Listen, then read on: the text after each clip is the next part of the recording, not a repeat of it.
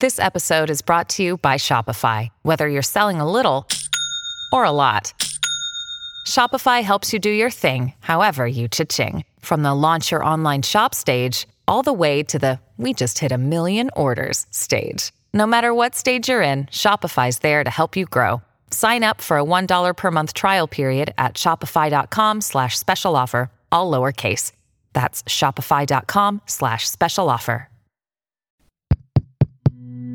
This show is part of the Head Stuff Podcast Network.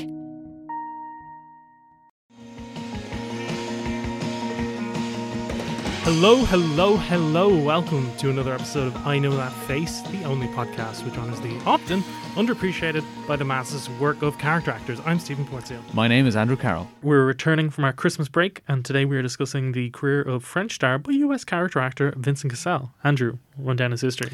Vincent Cassel was born in Paris, France in 1966. His first film role was in Mathieu Kassavitz's Métis, also known as Café au lait. But it was Kassavitz's 1995 film La Haine that saw him explode into the mainstream. Following his 2 César nominations for La Haine, he starred in a string of French-language films including the BAFTA-winning L'Appartement, Doberman and The Brotherhood of the Wolf, all of which co-starred his future wife, Monica Bellucci. One of his first English roles was as Monsieur Hood in Shrek, which was followed up by the controversial French film Irreversible in 2002. Over the last 2 decades, Cassel has acted in both the French and English language with a smattering of Russian in Eastern Promises. In the English-speaking world, he is best known as François Toulot in Ocean's 12 and 13, Thomas Leroy in Darren Aronofsky's Black Swan, and as Enjolras Serac in HBO's Westworld. In 2022, he will play Julius Caesar in Asterix and Obelix, The Middle Kingdom. He speaks French, English, Italian, Portuguese and conversational Russian. He was married to fellow actor Monica Bellucci for 14 years, and in possibly the most French move ever, is now married to model Tina Kunaki, who's 30 years his junior. He is a practitioner of the Brazilian martial arts capoeira and lived in Brazil for 5 years. Yeah, Vincent Cassel was your pick and is one I'm very happy about, because I remember when I was in college and was first getting big into contemporary European cinema, Cassel was an actor probably because I saw him pop up in English language movies like Black Swan or Danny Boyle's really underrated movie Trance or Eastern Promises, where if I saw that he was in a French film, I thought to myself, oh, it must be good because he's in it. Like he kind of became a stamp of quality. Yeah. So I've actually seen a surprising amount of his French work on top of the more well-known ones like La Haine and Irreversible that we'll talk about, in depth. I've seen Crimson Rivers, Read My Lips, Shaitan, Mesrine, The Monk, Mon Roi, and they're all pretty good to great. And I think what's cool about Cassel is that he has the charisma to be an A-lister and is this handsome, suave dude. Like, he's a massive star in France, both in terms of acting. Like, he played Jacques Mesrine in a 2-part movie who was like the French's Robin Hood type criminal in the same way that Dillinger was for America. And also in terms of celebrity, because like Cassel and Monica Bellucci, when they married, were like Brad and Angelina, and now they're divorced like Brad and Angelina. Yeah. So it almost feels like we're breaking our own rules. But I do think there's something about his face with its lines and stubble that gives him a lot of character. And I think together with his sort of tall hunch frame and weirdly flexible body, like he dances all the time he dances in Irreversible, in La Haine, he does the laser dance in Ocean's 12, when he's doing the heist, like he can kind of play anything with those features. And I think because of those qualities he can bring to characters, I think he particularly excels at playing both protagonists that aren't just clean-cut heroes, as well as he can play anti-heroes as well. Yeah. And I think because French cinema... sometimes pure villains. And pure villains. And I think because French cinema is a lot less precious about their stars and their image and make more complex movies than Hollywood movies, he can be a star there even if he takes on a lot more challenging roles that I don't think Chris Pratt would take in America. That's true, yeah. When has Chris Pratt ever showed hog on camera? Absolutely none. Yeah. And we all have been crying out for it. Maybe in the Mario animated movie. I have a quote from Cassel where he kind of talks about this, where he says, people pretend to be nice, people pretend to be smooth and polite and everything, but this is only an appearance because the way we're built as human beings is only in paradox and contradictions. So when I read so-called baddies, I think they're more human than heroes most of the time. And I think as well as that, we've talked about this on the show before, but like most international stars, when they show up in American movies, they are sort of used like character actors. Like in all the US movies I've mentioned, he's playing character actor roles. And the most recent thing I saw him in was the 3rd season of Westworld, as you mentioned. He was sort of showed up as the heavy for the season. Yeah. And it was a real character actor part. Like, even if that season got mixed reviews, everyone was unanimously like, he was the best thing in it, managing to be very fun, chewing the scenery, but also threatening as this tech genius who created this terrifying AI system. So I'm clearly a big fan of him. What made you want to pick him? He just has such presence I never knew he was such a big part of my childhood until I realised he voices Robin Hood in Shrek I steal 1. from the rich and give to the pretty. Oh, Take merry a- man!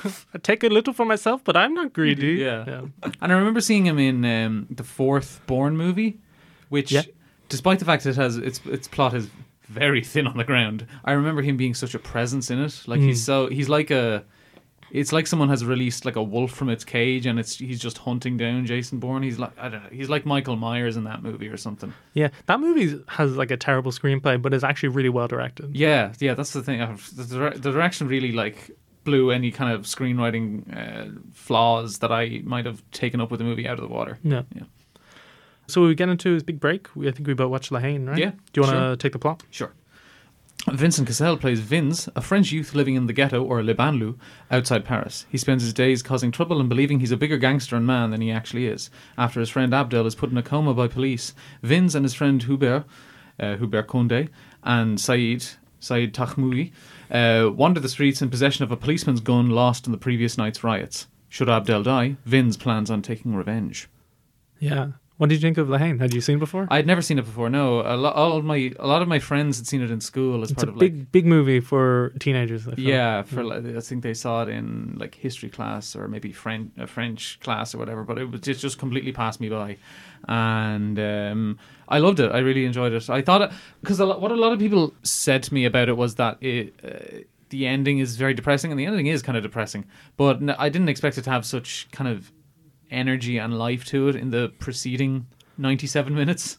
Yeah, because it's very, like, obviously the subject matter is so important and so timely today, Yeah. but it also has sort of train spotting energy in that, like, it Absolutely, is 24 hours in the life of these three teenagers who sort of, like, dabble in petty crime, Yeah, you know? yeah.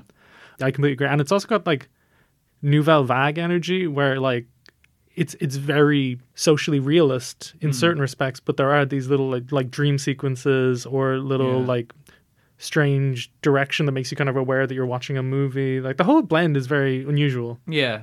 Like the bit where he's Vince is introduced, but he's dancing to like Jewish folk music in his dreams. Yeah, and yeah. then it cuts to him asleep, and he's like, and there's a big string of drool going down his mouth. Yeah. Or just the conversation they had. Well, not a conversation. The monologue the kind of Russian French guy gives, or maybe he was a Russian prisoner of war or whatever. Yeah, in And the In the bathroom. bathroom, Yeah. And he's like, "Oh, my friend froze to death in the Siberian wastes," and they're all like, and he leaves, and they're like, "What the fuck was that about?" Yeah. And the guy, I think it's Vincent Lindon who, when they're breaking into the car. Yeah, in a terrible wig. Yeah. Yeah. Yeah. Looks like a French David Thewlis. Yeah, I feel like the moment Vincent Cassel's character Vince is seen delivering the taxi driver-esque monologue, you know, like, you talking to me Yeah, in the yeah. mirror, that must have been like, oh, wow, a star is born. Yeah. Because, like, I can imagine just people watching being like, who is this guy? Because that scene comes very early in the movie, and it's just him on his own riffing on one of the most famous scenes ever, but putting his own spin on it, and with the way his body moves, the weird facial expressions he's pulling, the energetic delivery of the dialogue and the flourishes he's adding, the whoa, whoa, whoa, whoa, whoa. It feels iconic in its own right. And I think Cassel really carries that energy and vitality throughout the movie, which is important as his character, Vince, is the main plot driver in this movie that's like just 24 hours in Yeah. his friends' lives. Like, he's found this gun, a cop lost in the riot where, you know, another of his friends is severely beaten, and he's vowed that if his friend dies, he will kill a cop with it. So it's a bit like Chekhov's gun. You know, you know the gun is going to be used at some point, and wondering how and when is where the tension comes from. And the three keep getting into situations where it could go Yeah, on yeah. as well, you know? Yeah. But I think what's complex about the character of Vince is that even though he does the Travis Bickle monologue in the mirror, like, there's a bit of an artifice to it. Like, he's Yeah, not Travis absolutely, Bickle, yeah. you know, like, I think it is scary that he's carrying a gun the whole movie and is always waving it around. Yeah. But I do think you quickly get a sense that he's all talk, that the hard man, badass image, he's working hard to project a performance, and I think that's a combination of being rightfully angry about, you know, what happened to his friends before the events of the movie and wishing he could do something about it, and also dissatisfaction with the way he and his family and friends have to live in this poor suburb. But I think it's also combined with this youthful immaturity and him also kind of wanting to gain the respect of the other young men from immigrant families in his neighborhood, who I get the vibe he thinks don't take him seriously because he's white. You know, he's from a Jewish family as Yeah. opposed to a lot of the other people who live there. Yeah, I think like all Vince wants to do is to do something that will make him a legend. Yeah. And it's kind of like emblematic of like what a lot of people say is like, oh, these young men who got the wrong message from Taxi Driver. And I don't think it's necessarily the wrong message, because I think every film is kind of subject to the circumstances in which its audiences, be they one person or a packed theatre, are raised in. So a man of Vince's education and social standing might think that going to jail a hero is a lot better than going to jail a villain, but killing a cop, regardless of whether you regard them as evil, is much more different from killing Harvey Keitel dressed as a pimp. Yeah, I get it. If you get me. Yeah. There's a bit where the group of friends separate and Vince runs off saying, I know who I am and where I'm from, and Hubert replies, then go back there and shut the fuck up. Yeah, that's great. The bit where like he pulls the gun on the cop when the trio are being chased, and he pauses for a second, and Hubert steps in and punches the cop, and then they run away, and you realise like he couldn't do it. Yeah. But in the next scene, they're on the train to Paris, and he's doing he's got like Jay from The In-Betweeners. He's talking like a big game, like, oh, if Hubert hadn't been there, I'd have shot him, and he's like, pow pow. Yeah. He's doing the noises and stuff, and then later on when he has the chance to kill one of the skinheads who attacked the trio, like again he can't do it, and he actually retches after he lets the skinhead go at the thought that he almost shot him. And played by Matthew Kassovitz. Kassovitz himself. And I think that moment you feel that Vince finally understood what Hubert had been saying, throughout the movie. Lane, tear Lane, like hatred breeds hatred, And I just think it's impressive in terms of Kassovitz's writing, but also the way Cassel plays the part, that you can find Vince compelling to watch, not because we think he's a badass, but actually because of how phony the act is. Yeah. And like he's engaging because we understand that he's just a young, misguided kid whose actions at least partly come from a good place, but could have devastating consequences. Yeah. Actually, my takeaway from the movie is less, as you mentioned, kind of like there's a lot of like bravado-y scenes, but I actually, and obviously the movie is very tackling all these like important things about like police racism and police brutality, but I really get a lot out of like just the gang being dumb teenagers, like people in their early 20s, like the bit where Vince cuts Saeed's hair and makes a Hames of it, or the bit where he's like, show me in the mirror, and he keeps like putting up the mirror for a second. Or the bit where they go into the art gallery to get the free drink and they start acting really rowdy. All that stuff is really well observed and fun to watch, on top of the larger societal points that the movie's making. And I think Lehane showed that Cassel really early could play someone who is seemingly very uningratiating, like these unlikable characters, and make you very interested in them. And I think it's something he's done throughout his career. But I just really wanted, rewatching Lehane, I couldn't get over how relevant it was today, in that like all the topics that the movie is discussing seem like they're even more discussed now. Yeah. And then also how it's kind of inspired other movies, whereas there's that scene in Lehane where the two cops who are they're violently torturing Saeed and Hubert, and they're kind of showing a younger cop, this is how you do it without pushing it too far. I'm saying in air quotes. And that scene is basically the movie Les Miserables, not the Victor Hugo book, but the movie that came out 2 years ago. Like that kind of has that energy for the whole movie, and like those two will be like a great double bill together. Yeah. Do you want to talk about Brotherhood of the Wolf? Yeah, sure. Did you watch this one? I'd seen it already. I didn't rewatch it first. Yeah. So in Brotherhood of the Wolf, Vincent Cassel plays Jean-François de Morangius. Sorry, Charlene. The crippled son of a local count in the province of Givaudan. When the knight Gregor de Fronzoc, played by Samuel Le Baron, and his companion Manny, played by Mark Dacascos, the villain from John Wick 3, and the guy from Crying Freeman, the presenter of Iron Chef, arrive to track and kill a beast that has been killing people throughout the region. Initially helpful, Cassel's character becomes more and more suspect as the killings continue, and Gregor becomes involved with prostitute Sylvia, Monica Bellucci, and the Count's sister Marianne, Emily de Quinn. French swashbuckling action werewolf horror is not really a collection of words you hear very often, or ever, really.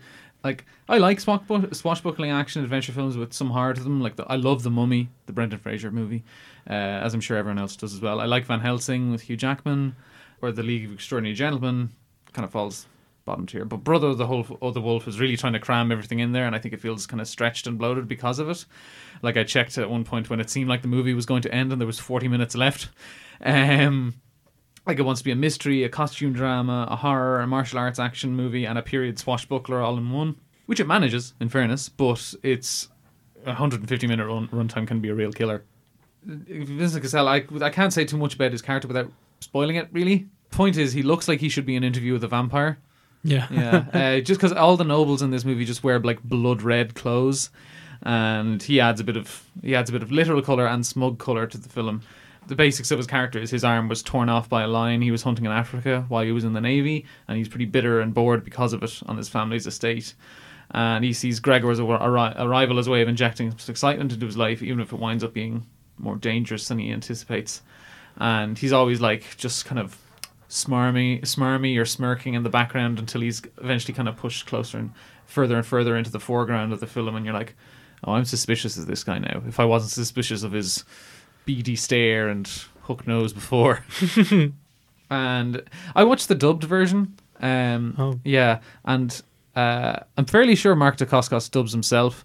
I can't tell if Vincent Cassel does, because there's a thing about dubbing with foreign language films where all of the dubbing actors, whether it's themselves or not, maybe it's the mics they use or whatever, but they always just seem like softer. Their voices always seem softer, or their accents, than they actually are. And it's maybe like English or American English speaking actors trying to do a really poor impression of like an accent, and they've just kind of buried it. I have a terrible ear for that, because I was watching The World Is Yours, which I'll talk about later, and there's a comedian has a small role in that movie called Philip Catherine, who Charlene is a big fan of, and she was watching it.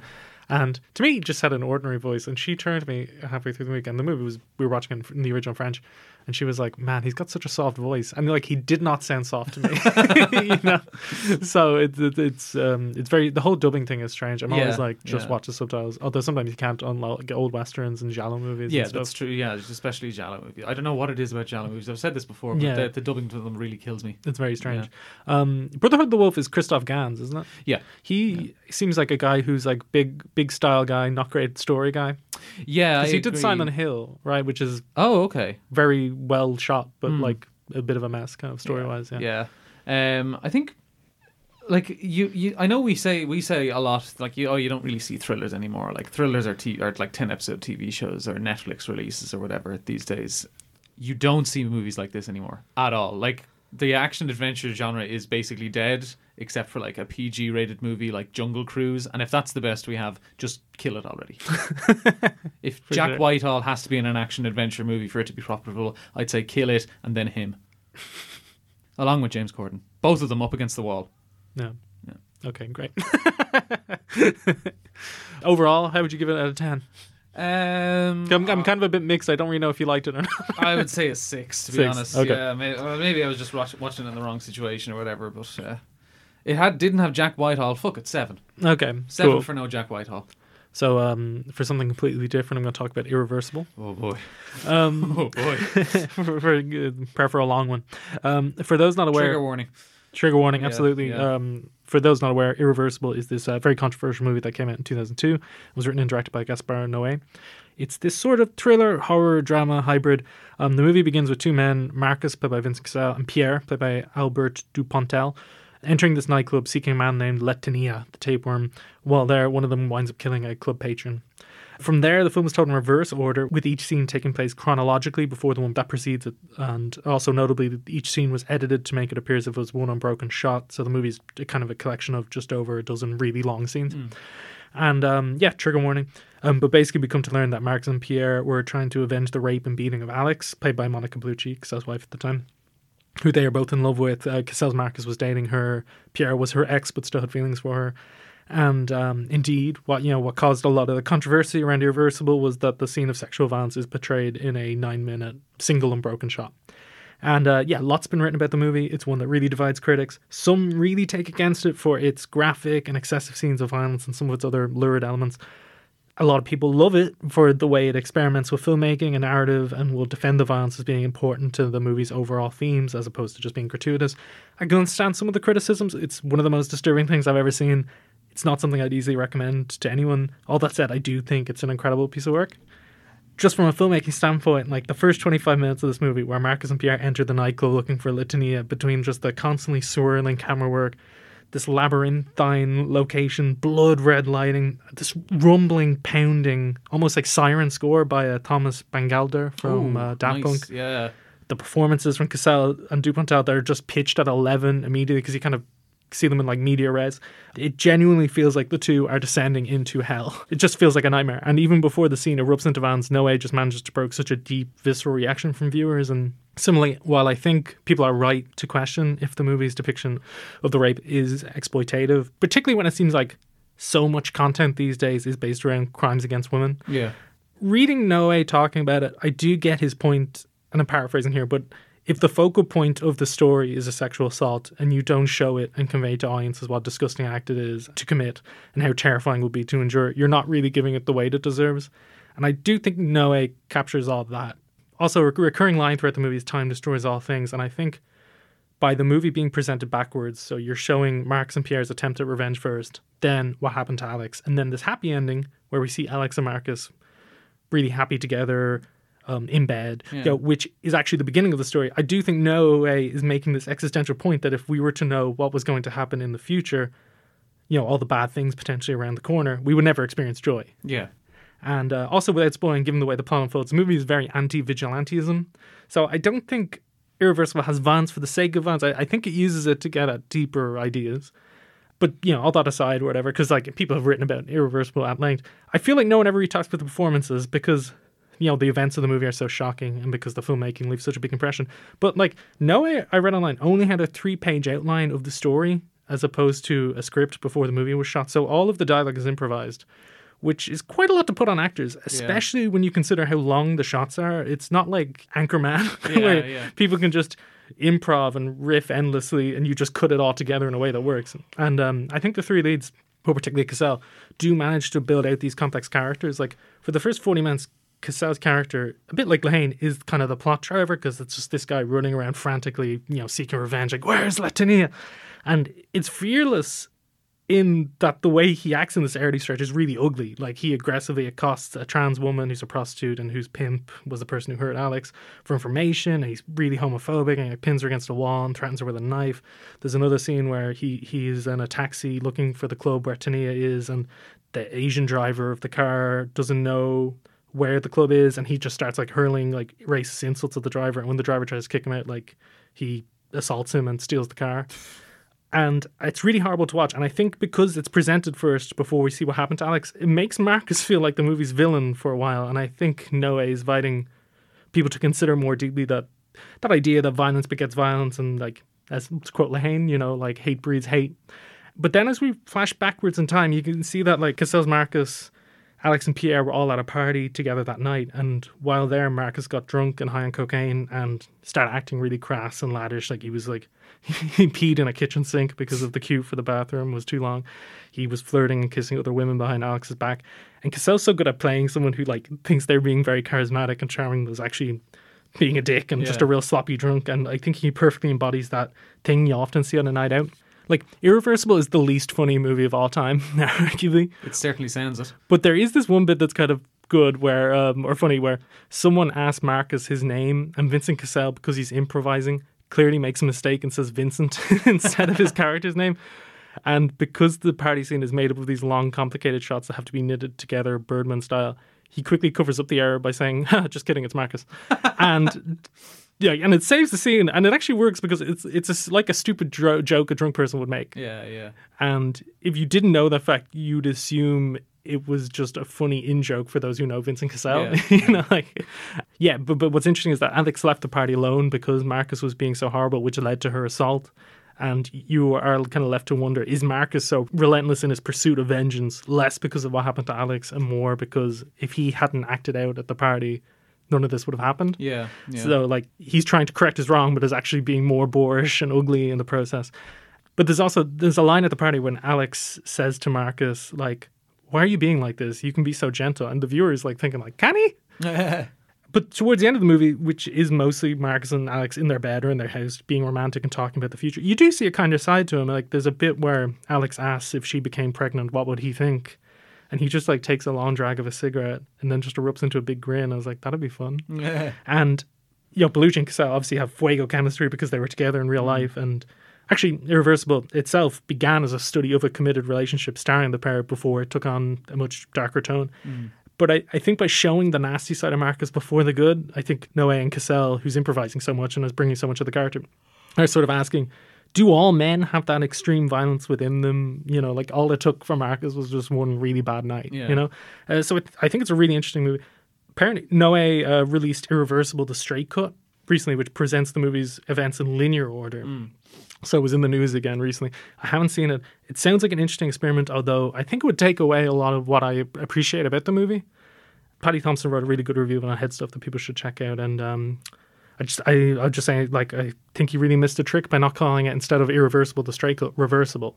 But what that's can just you do? me. Yeah. You know? Yeah. Do you want to hit Ocean's 12? Sure, yeah. Vincent Cassel plays Baron Francois Toulour, or the Night Fox, a Great French name. nobleman who outs Danny Ocean, played by George Clooney, and his team to Terry Benedict, played by Andy Garcia, whose money they stole 3 years previously in Ocean's 11. Toulour offers to pay off Ocean's debt if he can steal a Fabergé egg from a heavily guarded museum. Perhaps I should explain to you why I'm tormenting you like this. I'd like that. Well, you see, last month I was in Portugal to see my mentor. Lamarck. Indeed. A very loud and annoying American businessman was there the same day. He worked for a big insurance company. He's the one who suggested Benedict to you as a potential mark. You know the man? What about him? Well, he said it was the most beautiful job he'd ever seen, and he went on and on about this job, and then he said it showed you were the greatest thief in the world. But the worst part is that Lamarck never corrected him. I told Lamarck that you can't be better than me. So this film desperately needs an Activia. It feels too bloated and is a slog almost the whole way through. All the jokes register as bad to average improv, and if it wasn't for their looks, the Brad Pitt, Catherine Zeta-Jones romance would be intolerable, but instead it's just the most boring part of an already very boring movie. Disagree hard, but go on. It all just feels like one big blue balls epic wasting of an audience's time, in my opinion. And like, I'd rather see a Francois Toulour film than anything else to do with these jokers, frankly. There's barely enough of Vincent Cassel in it to get a proper read in his character, and yeah, it's an ensemble cast, but they all get their moment in the sun and most of them are already established characters, meaning we should be spending more time with Toulour, as much time with Vincent Cassel's character Toulour as we do with Catherine Zeta-Jones' character Lahiri. That said, the Bruce Willis scene, Bruce Willis scene's amazing. Julia Roberts impersonating Julia Roberts. That's really good. Matt Damon's amazing in that The genre is like, Julia, and she's like, ah! yeah. This is the bit where Matt Damon's like, I'm with the film. Yeah. And Cassel's capoeira, like, laser dance scene is really good. Yeah. That's about it for me, though. That's, yeah. I really like it, but I like it for all the reasons that you I think don't like it. Yeah. I like how vibey it is, and really is just seems like beautiful people hanging out in Europe, and it's like got a very thin storyline, and it's just sort of bits. But I do like all the bits. Yeah, I don't mind the bit where he's like, George Clooney's like, you think I'm 50? Yeah. And then he comes up to Don Cheadle and is like, do I look 50 to you? He's like, yeah, mate. I love the whole intro of Andy Garcia tracking down everybody. I think that bit's really funny.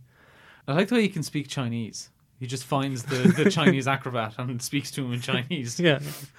Also, like, basically at the end of the movie, you kind of realize all the stakes of it have been for nothing, and it's very strange. I'm kind of fascinated by movies which seem almost like self-destructive acts. Yeah. I'll put it this way. I watched Ocean's 11 the Monday of the week that I watched them both in, and then I watched Ocean's 12 on the Friday, and I think having that little space between them definitely made Ocean's 12 appear worse for me. Okay, yeah, I get that. And to be honest, watching both of them, I was just like, I could just watch Logan Lucky again. Sure. But I don't know. I think Logan Lucky has some Ocean's 12 energy, like all the stuff in the... Yeah, but it's better in that. Yeah, for sure. Okay, yeah. My issue is I haven't rewatched Ocean's 12 in a couple of years, and I didn't rewatch it because I know Cassel isn't in it a lot. Yeah, well, I wish you'd told me that. Yeah. I didn't know you were going to watch it. As you heard in the intro, this show is part of the Head Stuff Podcast Network, Ireland's largest network of independent podcasts. There's plenty of other great shows to check out on the network. Here's a taster of one. This is how it's always been. Double Love is a podcast in which we explore the strange and terrifying world of Sweet Valley High, book by book. Join me, Anna Carey. And me, Karen Moynihan. As we revisit one of the maddest series of books ever written, or ghostwritten. If you ever read about the perfect blonde Wakefield twins, Elizabeth and Jessica, with their eyes the colour of the Pacific Ocean, then you might enjoy listening to us absolutely tearing them to shreds. Affectionately, of course. But of course. And even if you didn't, there's still plenty of drama, kidnappings, stolen boyfriends, and seemingly mandatory school dances to entertain you. Find us on the Head Stuff Podcast Network and wherever you get your podcasts. I Know That Face are also delighted to finally get to tell listeners about Headstuff Plus. Headstuff Plus is the one-stop shop for everything on the Headstuff Podcast Network, Ireland's largest podcast network and the one to which I Know That Face belongs. If you're a fan of I Know That Face or any other shows on the network, become a member of Headstuff Plus and get bonus episodes of Headstuff shows, other exclusive content, merchandise, early access to live events, and lots more. We here at I Know That Face have already recorded a handful of bonus episodes where myself and Andrew talk about more current news and releases in the world of film and TV. But also in the future, we have plans for more actor-themed series as well, along with releasing episode outtakes, accompanying articles, etc., all for Headstuff Plus subscribers. To sign up to Headstuff Plus, it's just €5 plus VAT per month. When you sign up, no matter what show or shows you are supporting, you still get access to everything. All the bonus material for all the podcasts on the network. A lot of great podcasts. Plus, by doing so, you'll be supporting I Know The Face to bring you more top material. For all the details and to sign up, visit headstuffpodcasts.com. And now, back to the show. I can't believe you didn't watch what I'm going to talk about next, Eastern Promises.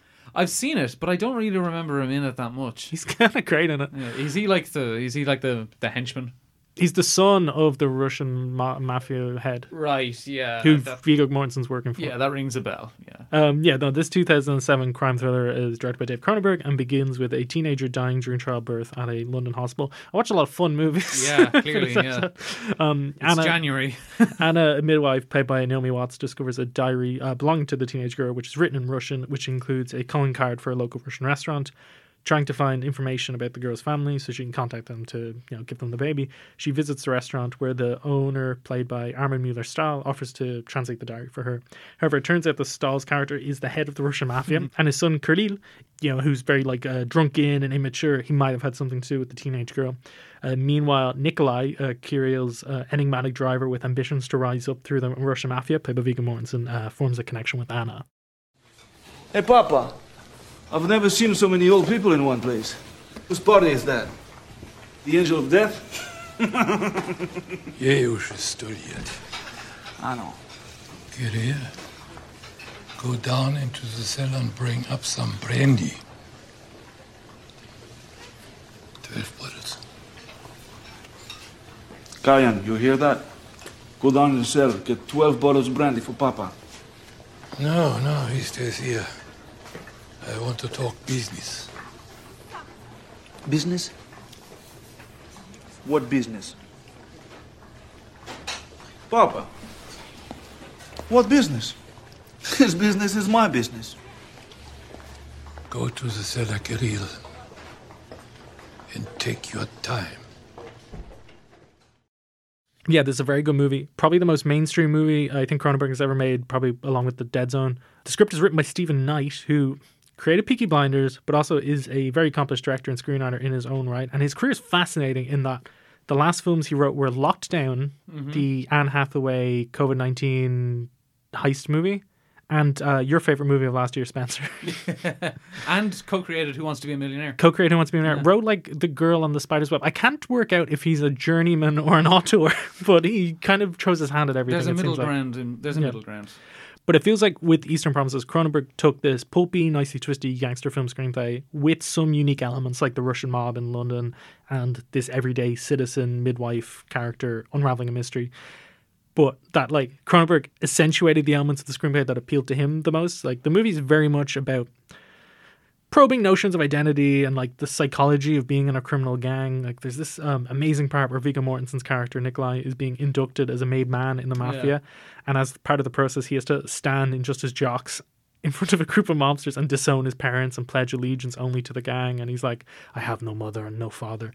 There is only the code, the Vori Z Zakone code, which I have always followed. And then he says, I am dead already. Now I live in the zone all the time, which is almost as cool as Long Live the New Flesh in Videodrome. Yeah. I'm dead already. I live in the zone all the time. Cool.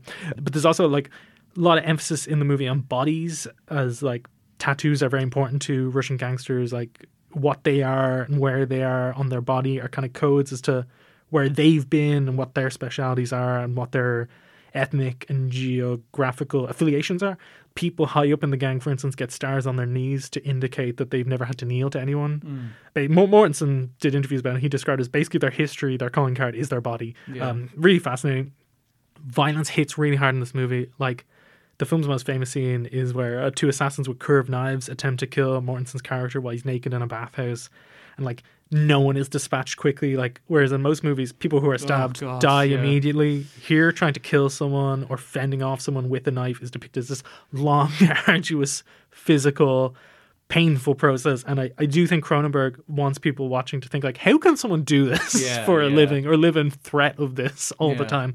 And I just think the end result is a movie that feels a lot more substantial than other gangster movies. And just on Cassel, like, his character too is really interesting. Kirill starts off the movie seemingly filling that archetypal role of the sort of, decadent, reckless, unpredictable gangster who becomes a problem and needs to be taken out. And he acts as if, like, because he's the son of the head boss, he can do what he wants and no one can touch him. But also, like, his father doesn't respect him at all, and he desperately craves praise from his dad. Yeah. Like, all that is kind of well-worn territory, and when Naomi Watts' character starts wondering if Kirill was involved with what happened to the pregnant girl, it's not that surprising. However, you come to learn that Cassel's character is gay, something which is depicted as a big no-no in the Russian mafia. His dad uses a lot of homophobic language in the movie, as does Cassel's Kirill himself, which makes him this kind of pathetic, self-hating character, and, like, he's nearly always drunk in the movie, and it's almost as if he's, like, using alcohol to numb the pain of having to repress that part of himself. And what's fascinating about Cassel's performance is that even before that's revealed more explicitly, because you find out that, like, early on, Kirill has a Chechen gangster killed, and we later learn it was because that he was telling other people that he was gay. Right, yeah. Yeah, but Cassel depicts Kirill as having an unspoken attraction to Viggo Mortensen's character. Early on, he's so hot. Early on, Viggo is told to dispose of the body, and as he's about to do his thing, remove the teeth, cut off the fingers, he says to Cassel's Kirill, like, you might want to leave the room. And as he goes, Kirill casually slaps Viggo's butt. And it's before you've had any, like, indication that he might be gay, and you're just like, huh, okay. All right. And then in another scene, they come into his dad's restaurant drunk after it's closed, and Viggo Mortensen's character, Nikolai, sits down, and Cassel just falls to the floor and curls up by Viggo's feet. And his dad walks in and is mortified and just starts kicking Cassel. He's like, Papa, what did I do? There's also another bit where a really threatening Kirill forces Viggo's character to have sex with a prostitute in front of him to prove he's not gay and that he can be in the gang. And Viggo's like, you're a psycho. And Cassel laughs. But the way, like, Kirill stares intensely at Viggo as he has sex makes it feel like it was more of a thing for him. Yeah. And I remember that scene. Yeah, he actually says at the end, like, you did it very nice. And Viggo's out of breath, is like, thank you, brother. Very strange, very funny. Anyway, it's revealed kind of halfway through the movie that it wasn't Kirill who impregnated the teenage girl, but it was his father, who seemed kind of like a nice, ordinary old man at the beginning of the movie, but is like, it's a really good banality of evil performance by Armin Mueller-Stahl. And Viggo's character basically tries to use the diary and Cassel's growing resentment for his father against the dad to try and remove him from the gang and further his place in it. Won't spoil how it wraps up. It's really great. But I'm just impressed that Cassel, on top of doing a pretty good Russian accent, can manage to be simultaneously, like, dangerous and threatening, yet weak and childlike, and also believable, but also slightly heightened and arch in the scenes he has with Viggo Mortensen's character. Like, it's just, the character is a lot more interesting than you might expect at first, and that is then given extra life by some of the weird choices that Cassel is making performance-wise. But absolutely 100% recommend. Love Eastern Promises. Well, I would recommend it as well, just from what I remember, which is very little, but go in prepared. A lot of knives. A lot of knives. You know, in a movie where, like, someone gets stabbed and they try to catch the knife and it goes through their palm. Yeah, and that's maybe the worst thing you'll see done with a knife in that movie. Well, I remember not in, like, Eastern Promises, but in any movie that involves a knife, for sure. Yeah. Eastern Promises is 10 times worse than any of those catch the knife kind of moments. Catch it in your eyeball and spasm out. Yeah, catch it in your spleen. Yeah. And then 10 more times before you die. But it's like very medical. I feel like violence in gangster movies is often shot in a way where it's like, that looks cool. Whereas in this one, it's like, this is horrifying. Yeah, very much so, yeah. Do you want to talk Black Swan? I'll talk Black Swan, yeah. Just added to Prime Video. Vincent Cassel plays Thomas Leroy, the artistic director of a New York ballet company who casts the technically skillful but almost passionless Nina Sayers, played by Natalie Portman in an Oscar-winning role, as the dual lead in Swan Lake. She impresses Thomas with her training, even as his methods, along with outside factors, and her fellow dancer Lily, played by Mila Kunis, drive her towards madness. Lily told me that she saw you crying. That you were very upset, and that I should take it easy on you. I didn't tell her that. Maybe you'd need a little break, like a day or two. From that. Or maybe a month. What do you think? She shouldn't have said anything. No, you shouldn't be whining in the first place. I didn't. You could be brilliant, but you're a coward. Sorry.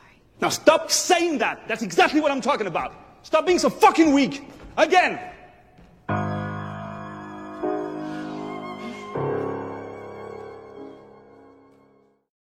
So Thomas is a man more than willing to use his powerful position to seduce, use and manipulate young women.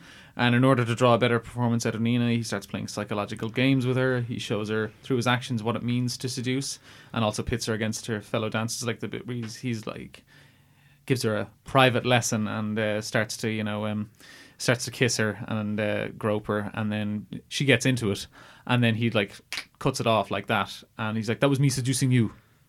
It should be the other way around," and stalks off. Great little scene, if, very uncomfortable, and you realise what he's trying to do.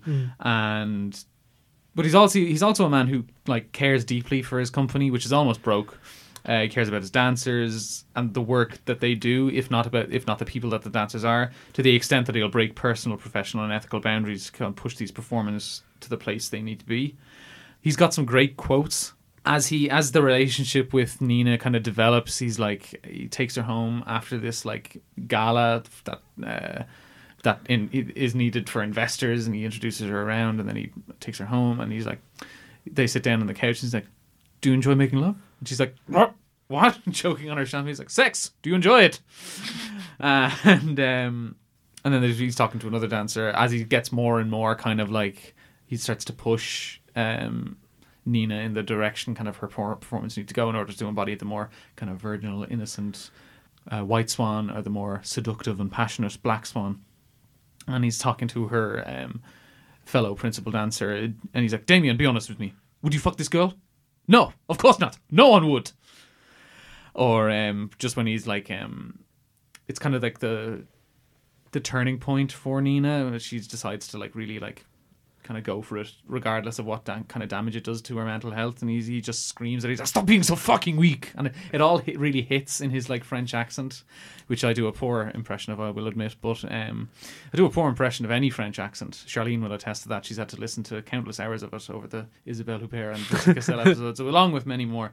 But it was a real game changer of a role for Natalie Portman. That kind of really shattered the image of her as like the innocent, fragile Hollywood ingenue, and gave her like basically carte blanche after the 2020 awards season to really shape her career and let her secure roles like Jackie or Annihilation or Vox Lux. Jane Foster in the Thor films. Jane Foster in the Thor films. Yeah, listen, we all have to pay the bills for sure. Roof over our heads. She's an incredible actress, and Black Swan is amazing movie. We talk about The World Is Yours. I love this movie. So this is a crime comedy which centers on a young man named Francois, played by Karim Leclou. He's this sweet guy with this overbearing mother, played by hilarious Isabelle Adjani. Isabelle Adjani. The other Isabelle. And his mother's also a con artist and thief, and growing up with her, he's fallen into the criminal scene in the area, becoming a small-time drug dealer for this erratic kingpin named Poutine. But however, Francois has this nice dream of leaving the game to set up an ice pop business and live an ordinary life. And in order to acquire enough money to do that, he takes part in one last big drug deal in Spain involving British gangsters. However, it all goes wrong, and Francois ends up becoming embroiled in a kidnapping plot.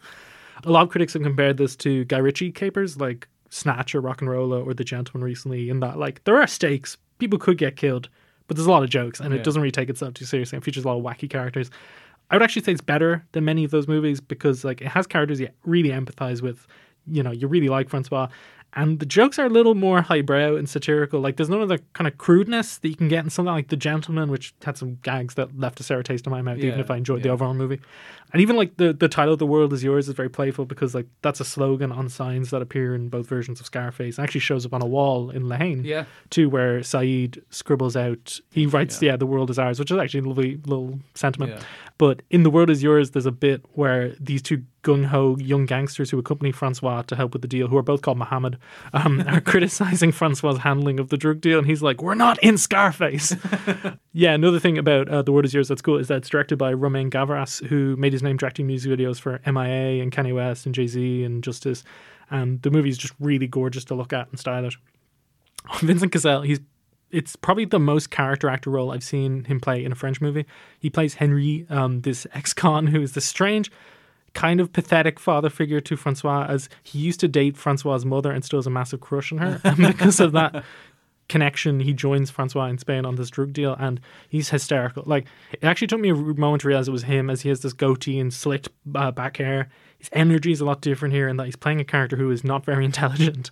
So he's more still, but not in an intense way, more in there's a not much going on upstairs kind of way, like a bit sleepy. There's two things this performance reminded me of. Do you remember Father Purcell and Father Ted? You know, he's meant to be like the most boring priest in the world, and he's in the raffle episode where he's like, oh, is he the one? They have the finest collection of boilers, and I include Canada in that. What's your favourite humming noise? that fella, He's a bit like that in that he's constantly monologuing nonsense in this kind of low, mumbly voice, but no one ever listens to him. And like everyone's always trying to kind of get away from him.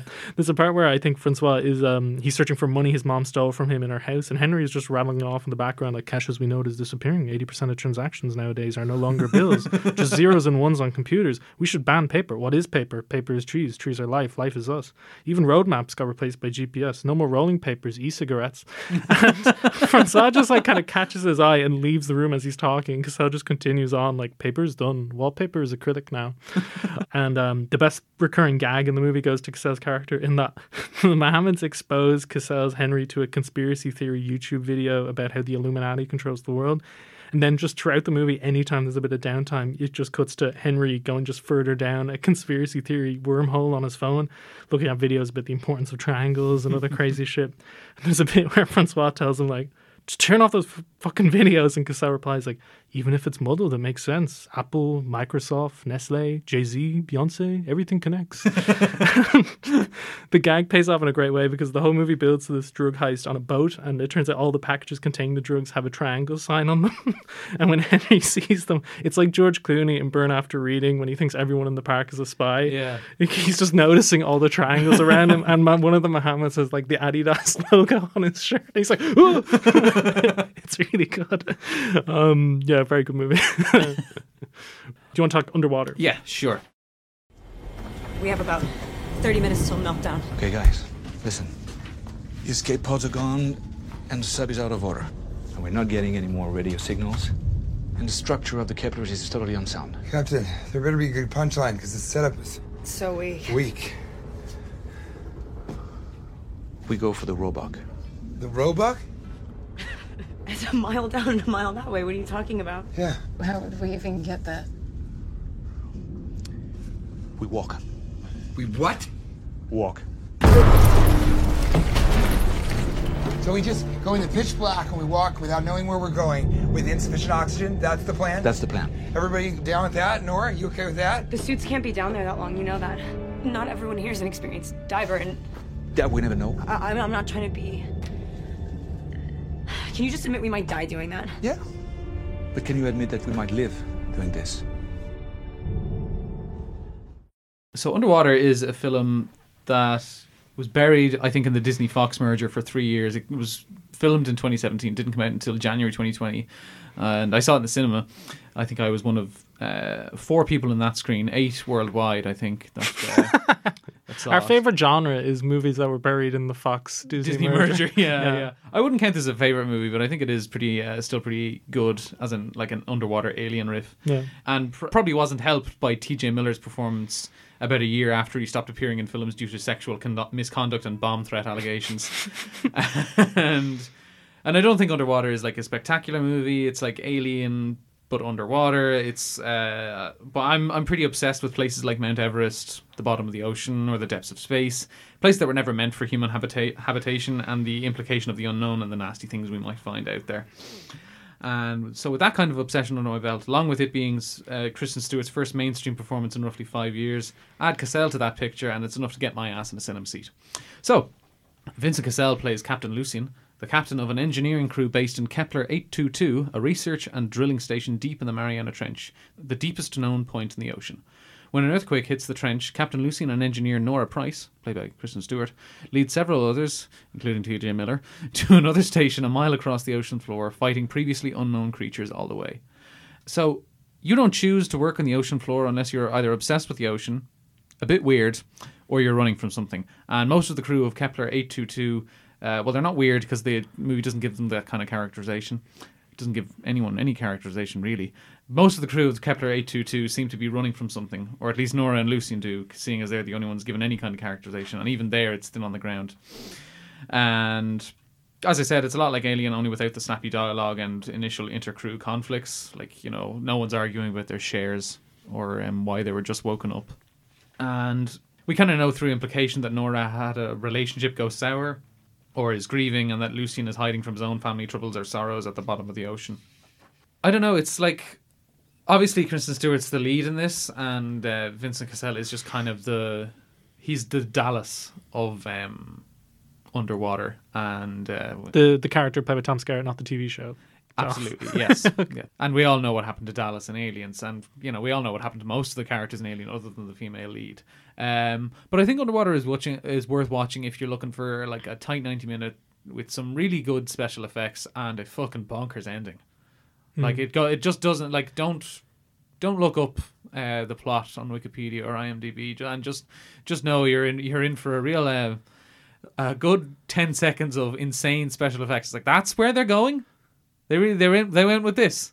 So yeah, I would recommend it just for that. And if anyone's interested in, like, you know, places humans should not be, it's a movie you should watch. Yeah, I'm very excited to see it. I'm kind of been waiting for it to hit a streaming service, and has it? I don't think so. Like, I've never checked for it, I'll be honest, because I think it's on Disney Plus. Maybe. But Underwater, I think it's a spoiler to kind of say, but what has made me curious about it is, I think, the thing that you're mentioning towards the end. Yeah.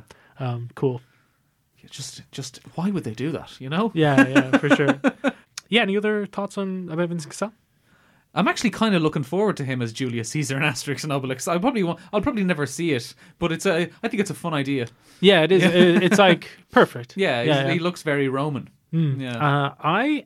They've always said they're going to do an Eastern Promises sequel, and it's never happened. And watching it, I think, don't do it as a movie. Do it as an 8-part series on like Netflix or whatever. Maybe get Cronenberg back. If not, Stephen Knight. Yeah, he'll whack it out in 4 hours.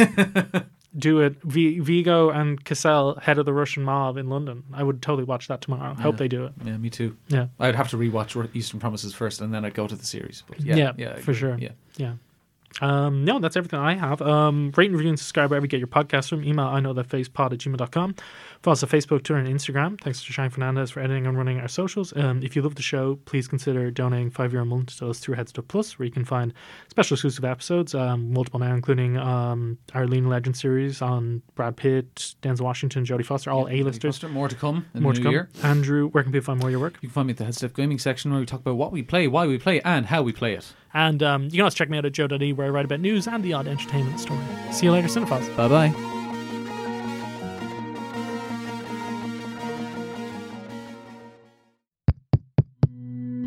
This show is part of the Headstuff Podcast Network, a hub for the creative and the curious. Shows are produced in association with Headstuff and the Podcast Studios Dublin.